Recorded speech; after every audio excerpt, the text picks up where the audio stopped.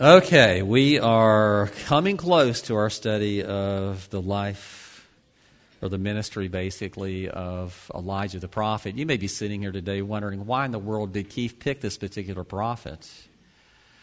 Well, Elijah stands in importance in regard to the prophets in some aspects in a place where none of the rest of the prophets do. There's some reasons for us to understand and come to the conclusion that Elijah was the greatest of all prophets other than Jesus, of course. Now, why can I say that? Well, I can say it for a number of reasons. One of those is this, is if you know how the Old Testament ends, it ends with a name. And whose name in it? It's the name of Elijah, the promise of Elijah to come again, who Jesus is acknowledged to be John the Baptist. But we also remember this as we're thinking about how this comes into the New Testament, and that is that when Jesus took John and Peter and James up on the Mount of Transfiguration, that lo and behold, there were two people who appeared there to him. One was Moses and one was Elijah.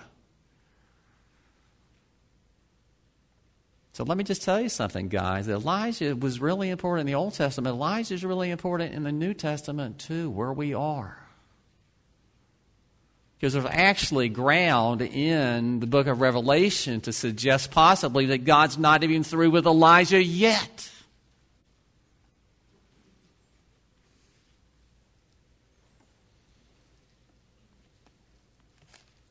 We are in chapter 2 of 2 Kings. Be picking up with verse 5. And just remember, as we opened last week, that Elijah and Elisha, his protege, they embarked on this one-day sojourn that will take them from a place called Gilgal to Bethel, and from Bethel to Jericho, and Jericho to the Jordan River, which we estimated to be somewhere around 25 miles. And from the text, some of the things that we're going to read today, it's pretty clear that they walked the whole way. It's not that God picked them up and carried them by His Spirit, or someone picked them up and carried them in a wagon or anything like that. We have every reason to believe they walked the whole way. So we need to understand that they were on a mission, and the mission was really important.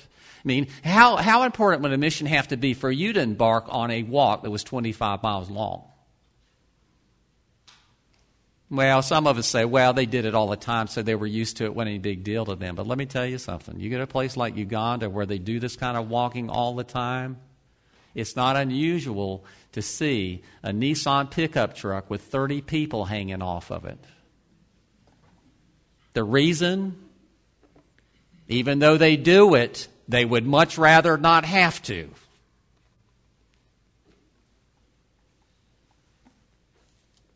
As we read last week, as they left Gilgal and they went on to Bethel, they came to Bethel.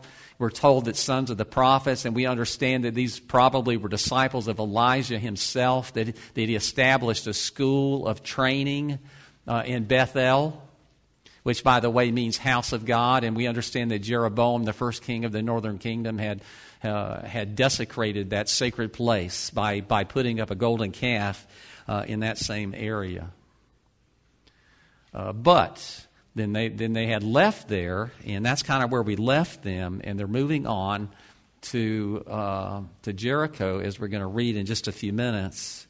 But just remember this, that Elijah had encouraged Elisha to stay behind. Every time they stop, before they get up ready to go again, he encourages him to do that. But every time Elisha shows complete and absolute determination by swearing an oath before the living God that by no means will he remain behind.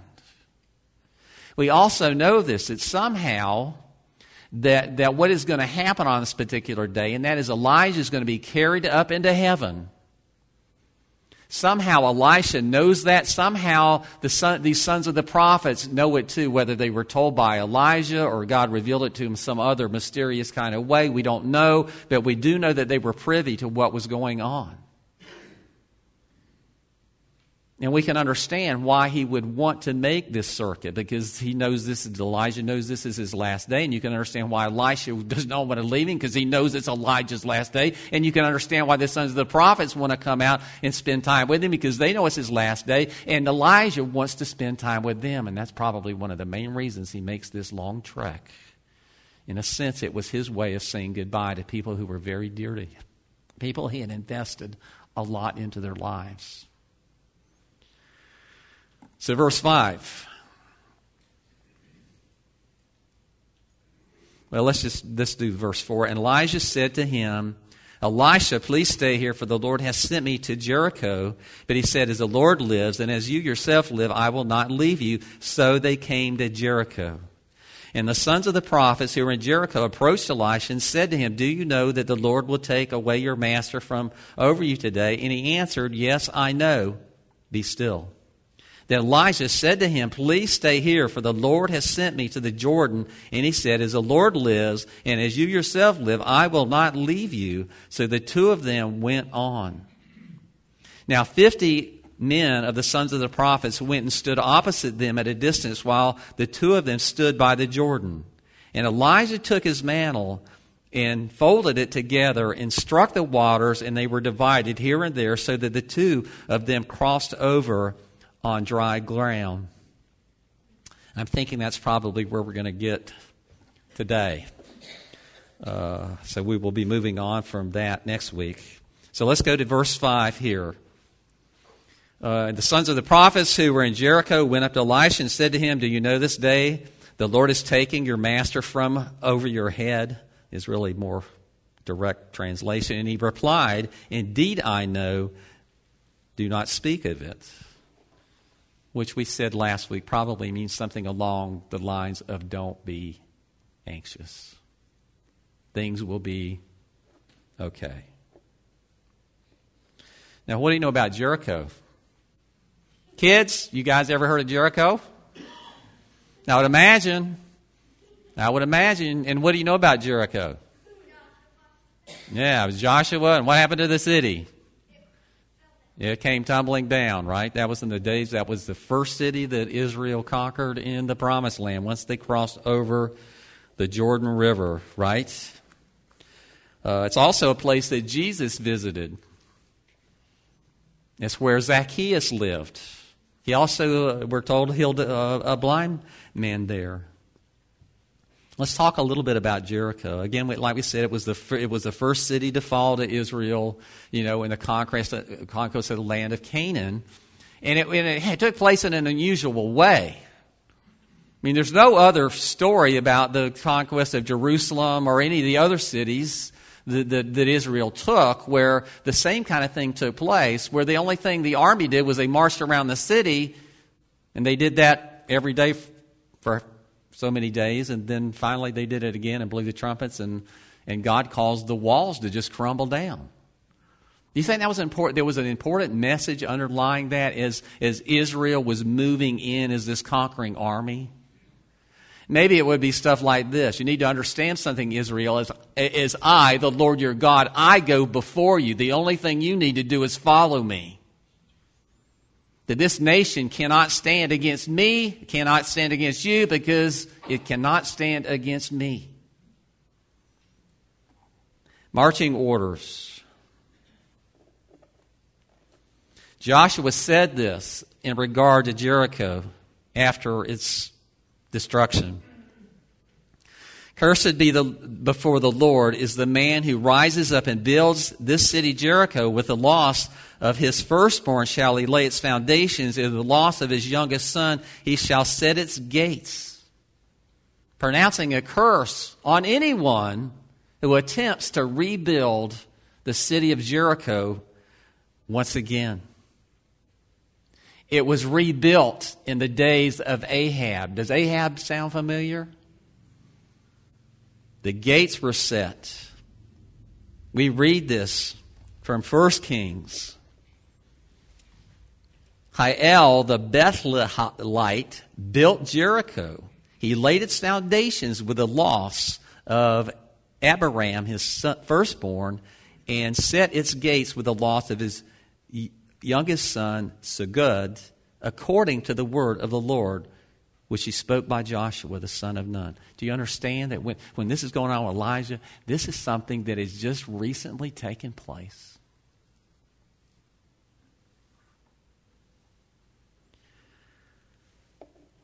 And just remember how Jeroboam had desecrated Bethel. There's a sense in which the same thing can be said for Jericho, that there was a curse of God put upon that place.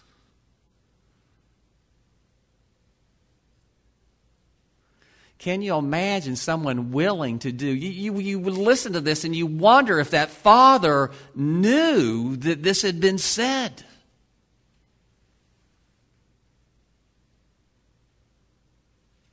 Who knows? Maybe he was completely oblivious to it, but he might have thought something when his first son died.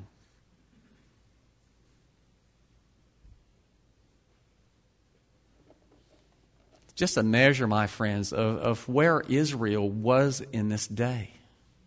How fallen so many were. How far from God their hearts had drawn, and their culture was likened to Sodom and Gomorrah over and over again.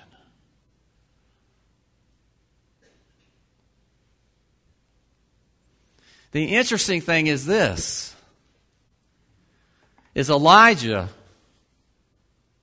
established apparently 2 schools of discipleship, at least one in Bethel, the other in Jericho. Hotbeds of the pagan culture. I bring this to your attention so you'll understand that we're not talking about remote places.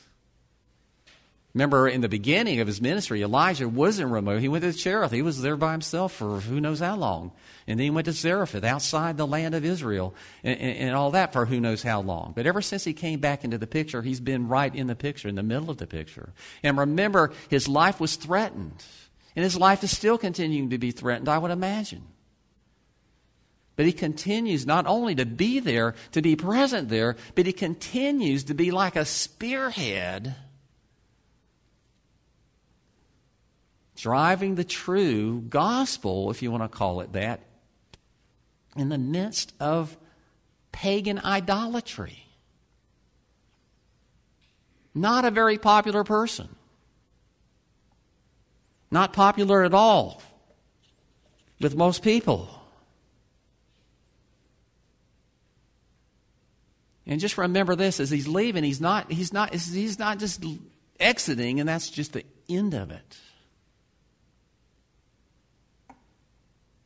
He's been teaching, he's been preaching, he's been training, he's been preparing these people, these men, to step in when he steps out. Elisha being the primary one, but these other sons of the prophets, the same thing.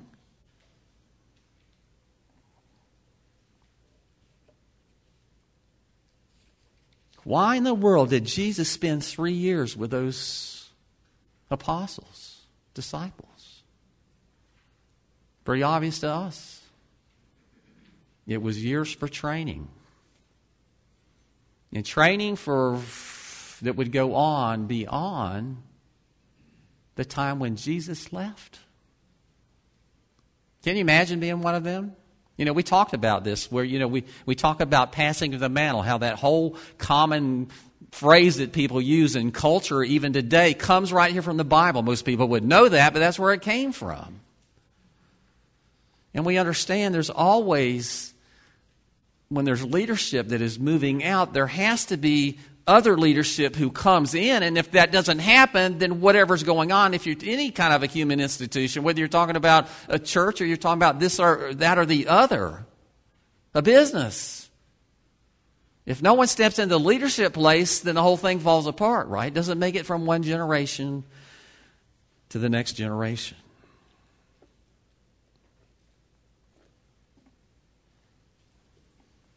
But again, not in obscure places. He was driving things right to the heart of the matter.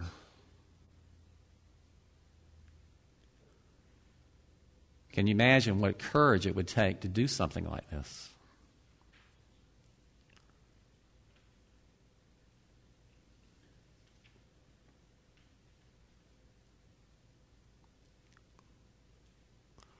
We had our State of the Church meeting this morning.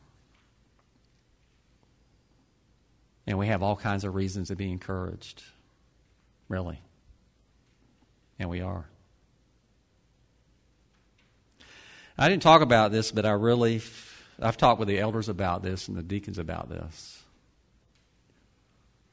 But obviously, I'm getting older.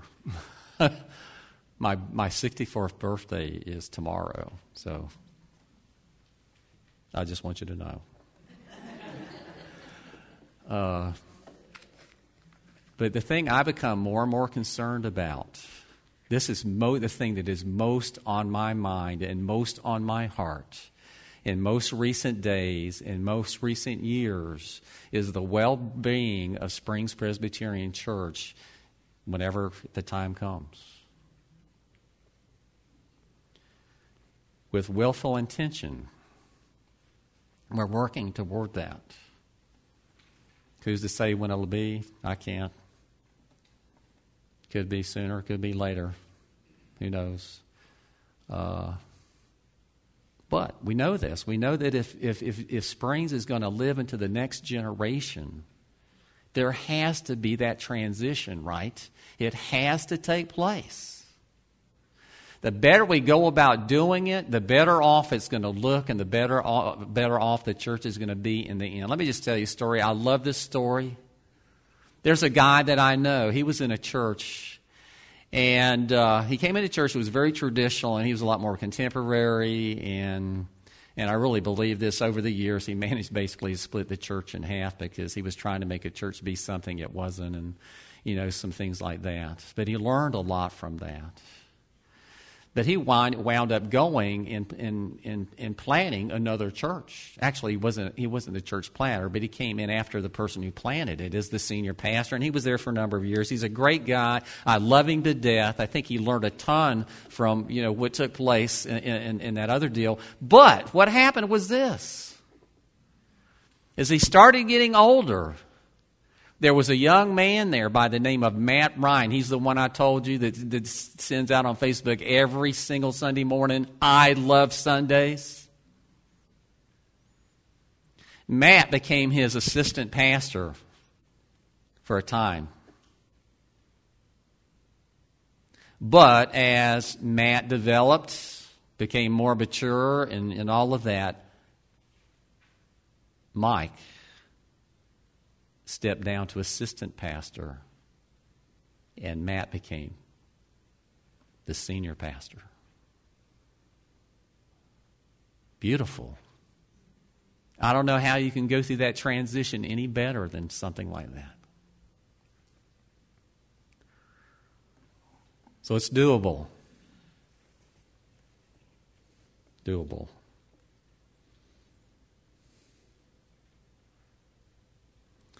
Now Elisha said to him, "Stay here for now. The Lord has sent me to the Jordan." And he said, "As the Lord lives and your soul lives, I will not leave you." So the two of them went on. The third time that Elisha insisted on going, and the third time he swore an oath that he was not going to remain behind. You wonder what's going on with Elijah at this point. Sometimes we make these people into superheroes, and we forget that they really are very much like we are. And let me ask you, what do you think would be going through your mind if you knew that this was the day that he's not going to die, but he's going to leave earth, he's going to depart? What do you think your biggest concern would be? I mean, he's looking forward to going to heaven, I would imagine, probably more than anything else. Wouldn't you love to be able to get out of this mess? It'd be nice if you didn't have to die to make that happen, though, right? But he's leaving. But he's leaving behind people he cares about, and he's leaving them in the mess. There's a sense that maybe what Elijah is doing here, he's trying to make it as easy on Elisha as he can.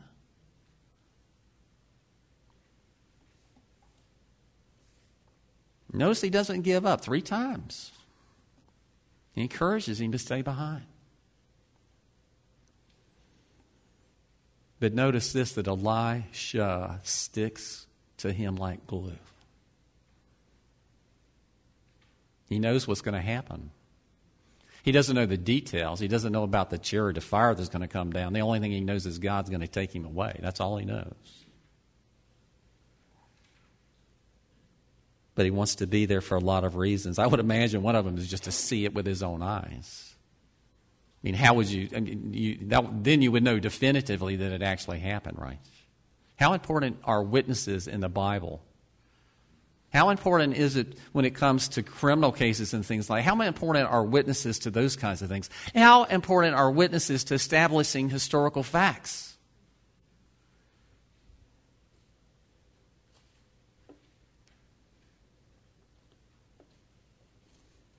50 men of the sons of the prophets went and stood at a distance facing the 2 of them as they stopped at the Jordan.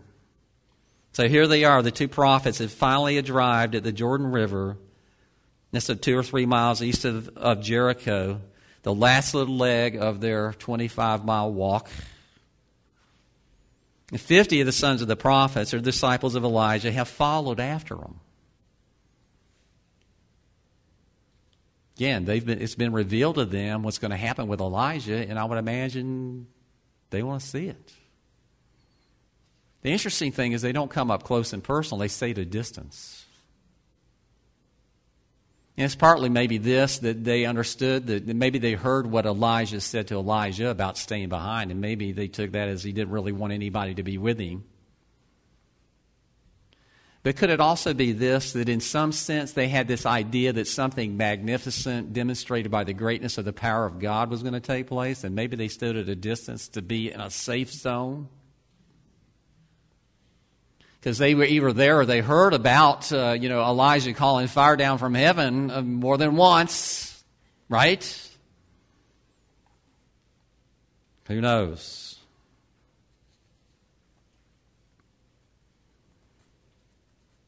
The day is coming. It's got to be getting very late in the day. They've made this journey. They've spoken with people in the places they've gone, and we don't know how long they were there, but all the walking consumed a good bit of the day. So we have to understand that the end of the day is coming now. So they're anticipating. They know it's got to be sometime soon. The day's almost over.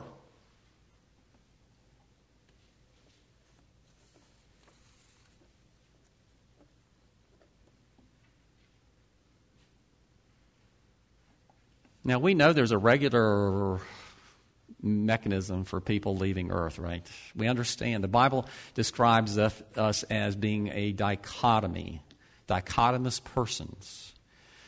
And basically means this, that there's 2 parts to us. One we recognize and acknowledge is the material part, or the Bible often calls it our flesh.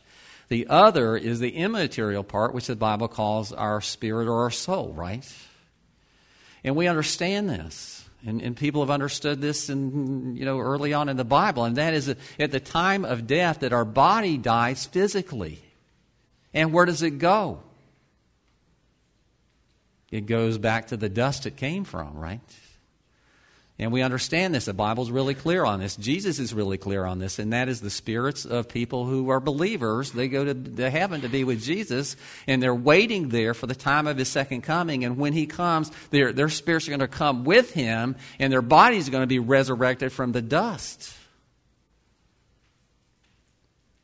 But we also know this, that at death, the souls of unbelievers go to hell. Really?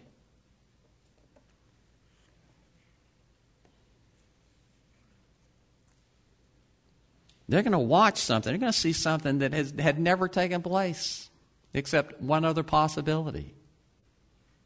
Think about all the people that lived in the history of the world. Think about all the people that have lived in Israel and were part of this picture, even in Old Testament times and all the way down through that.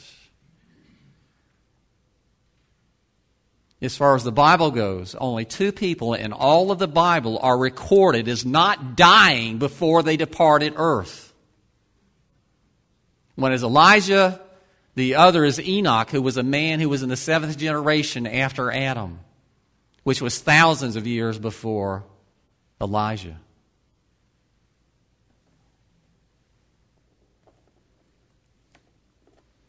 The only thing the Bible tells us about Enoch is he walked with God and he was not.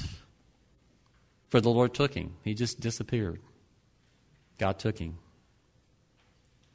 Hebrews helps us understand a little bit more about him. By faith Enoch was taken up. So it was by his faith that he was taken up. So he should not see death. So he didn't die. And he was not found because God took him up. For he obtained the witness that before his being taken up, he was pleasing to God.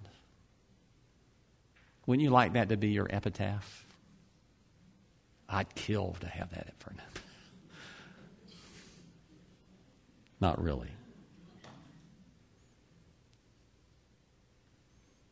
I mean, there's some sense in which we see pictures of Jesus in this, foreshadowing in a sense of what was coming with Christ to come. Right? But there's a big difference. Jesus really did die. His body really did die. Right? And he really did yield up his spirit. But then there was a big thing that happened after that made him his goings on with him very different, completely unique to anything else, and that is he was resurrected from the dead. But then he did ascend into heaven, right? And he's there. He's there right now as we speak in bodily form, interceding on your behalf, among other things. Elijah took his mantle, wrapped it up, and struck the waters, and they parted from here to there, and the two of them crossed over on dry ground. Now, remember the mantle. This is probably the very same mantle that Elijah, the first time that he encountered Elisha when he was plowing. Remember that? What those scriptures tell us is he took his mantle and he draped it over, or he threw it over Elisha. And in doing that, it was kind of symbolic of him passing, symbolic of what is going to happen now. The passing of his mantle to Elijah to be prophet in his place.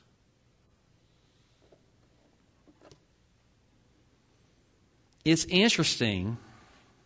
I was going to try to demonstrate this. I probably should have. It would have been pretty cool. Why is there an emphasis here on the fact that he folded it up or he rolled it up, this mantle? Well, what I would say to you is this, is if you take a garment and you leave it open and you thrust it down, you're going to have a completely different effect than you will if you fold it up and concentrate its weight and then throw it down. This is the only possible explanation I can come up with for some particular aspects of this. Was this some special mantle? This cloak, basically, that Elijah, did they just have special magical powers or something like that? Kind of like Harry Potter's cloak of invisibility cloak. You know what I'm talking about, some of you? No, we understand that. We understand there was nothing special about the mantle other than it was Elijah's mantle. And because it was Elijah's mantle, it was special because he was special, because he was God's man.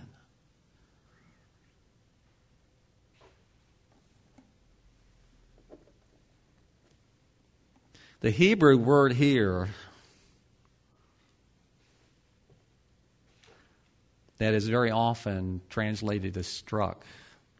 In the King James Version Bible is most often translated as smite or smote. What that means is to strike something with very great force.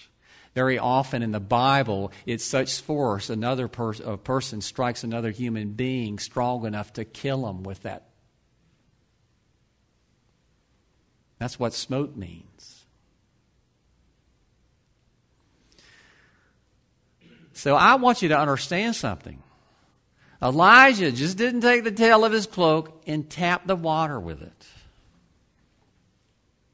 He took his coat, his cloak, his mantle, intentionally folded it up, took it, and he smote the water with it. In other words, he cast it down with every bit of force that he could use. Yeah, I was going to try to illustrate that for you this morning with a pan of water and some stuff, but maybe next time. You understand the difference?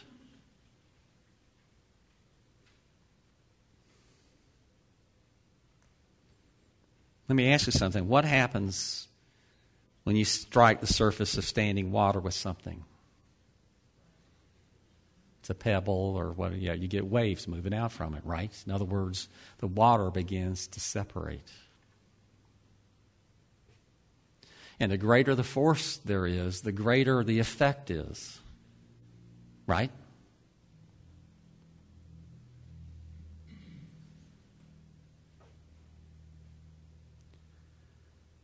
My point here, guys, is this. Is sometimes God uses human agents to accomplish particular things. Other times he does things completely apart from human agency. But what I want us to understand here is that one thing that's going on here is God was taking what Elijah did and he multiplied it, he magnified it. I mean, what chances do you think, or do I think, that Elijah of himself would have the ability to do what he did and separate the Jordan River long enough for him and Elisha to walk across it on dry ground? You think about certain miracles that even Jesus did. Sometimes Jesus didn't start with nothing. He started with something, and he multiplied it. Like when he fed the 5,000, he fed the 4,000, right? Jesus actually took bread and he actually took fish that were there and he multiplied those. There's a sense in which the same kind of thing is going on here with Elijah. God's taking the little that he can do as a person and he's multiplying it. And I want you to understand something too, that when it dried up, it dried up. It wasn't muddy, it wasn't gushy, it wasn't mushy, it was dry as the desert. They didn't dirty up the soles of their sandals one iota. Now, when we think about this is a couple of stories in the Bible that really should remind us of this, right? One is the parting of the Red Sea, and the other is another parting of the Jordan River, which took place, guys, kids, just immediately before Jericho came tumbling down.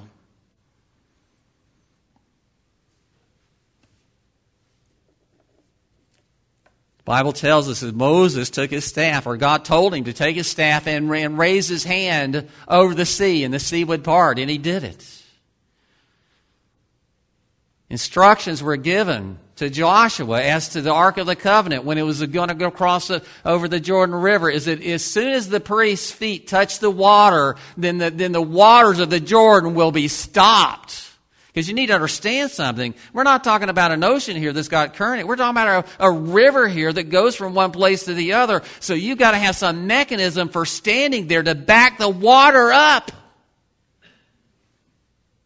And when you're talking about Joshua, it talks about how the water was backed up all the way to so-and-so. It'd be cool to see something like that. You know, I watched a movie not long ago, and I wouldn't recommend it to anybody, but I watched it just to see the special effects. Some of the special effects things they do today are just unbelievable.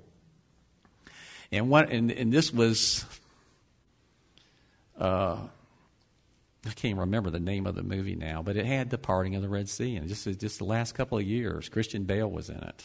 And let me tell you, theologically, it was an atrocity. It was as heretical as you could possibly say. But the special effects.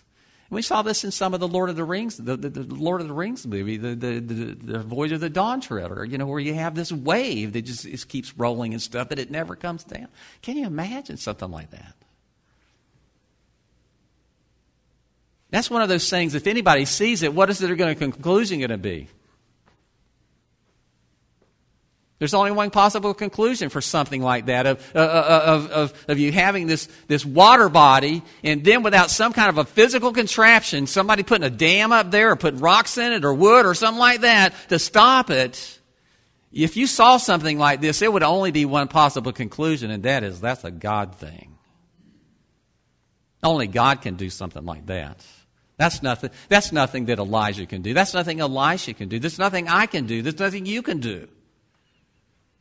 Only God can do things like that.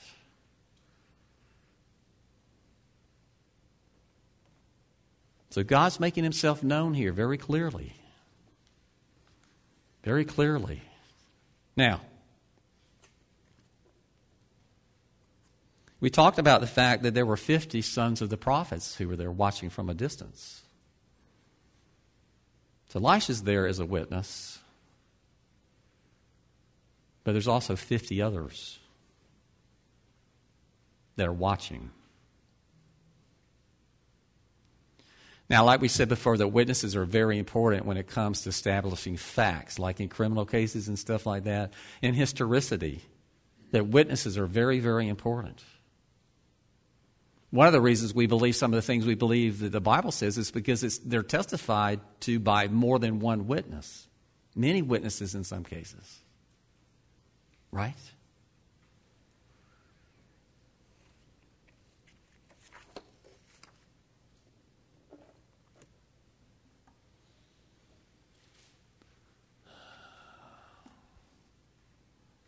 Remember when Jesus was resurrected?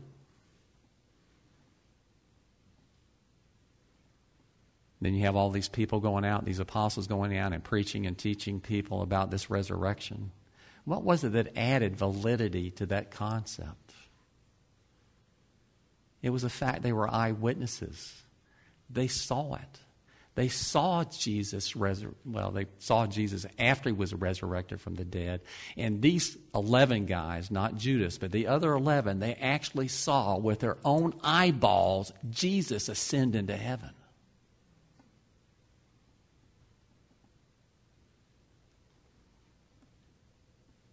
Do you understand that the Bible is their testimony?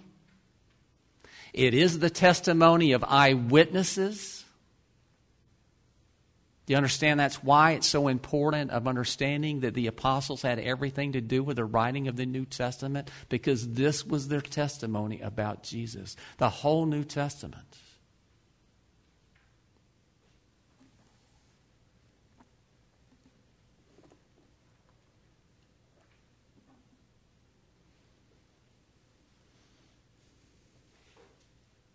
Miracles.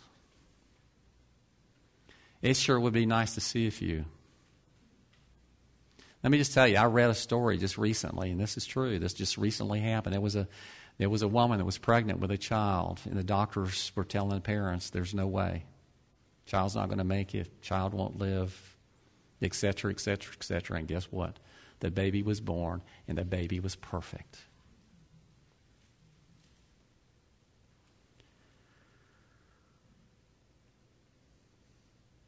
You and I may never see something like the parting of the Red Sea or the parting of the Jordan River.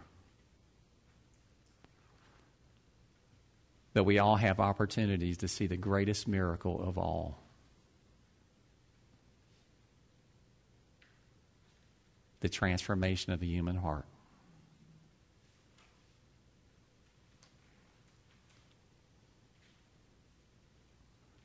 You think that parting the Jordan River is a big deal? It's nothing compared to the power of God necessary to change your heart, to change your perspective, to transform you. What I'm telling you guys is this, is you might think you've never seen a miracle in your whole lifetime when you are the very greatest example of a miracle you have ever seen or probably ever will see. And not only that, God has given us the opportunity to watch as He does the same thing with other people, to be a part of that. It's like He uses Elijah as human agency here, guys. He still uses us. Think about your conversion. Think about the people who shared Christ with you through your lifetime. There may be someone in this room that just picked up a Bible one day and read the gospel and they became a believer as a result. That happens on rare occasions. 99.999% of the time, it involves other people engaging.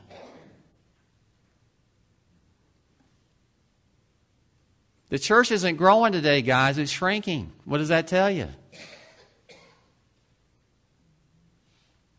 People are not evangelizing. People are not getting into the lives of other people and all that. There's too many people who believe that, Jesus saved me and all I got to do now is just sit here on my duff and wait for him to come, or I'll die and I'll go to him. That's just the end of the story. Let me tell you, people have that mentality, that attitude. They're cheating themselves out of one of the most beautiful, unbelievable miracles that you can ever be a part of. And there's something about that feeling of knowing God, that he took so very little in you and in part used you to bring that person to that point.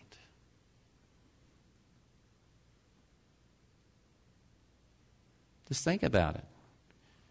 If the church is shrinking, that means on the average, more people don't ever have anything to do with converting anybody else.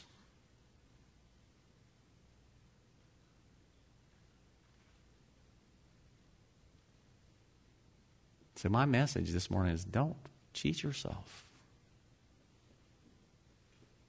That's a blessing like no other blessing.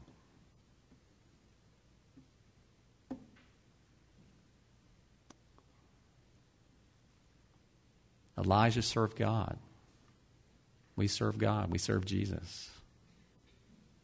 It means our time is not our own. It means our money is not our own.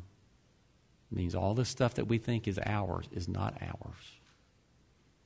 It's all his.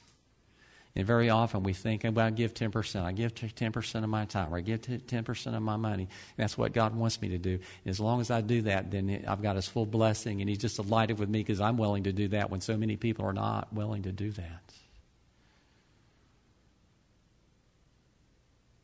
But Jesus bought us, paid for us. We are his.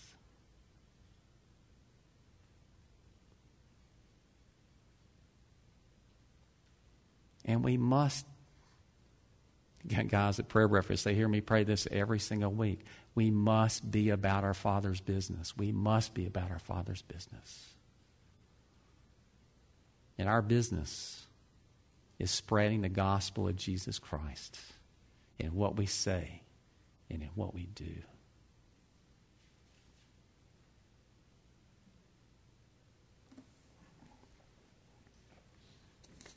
We may very well finish this up next week.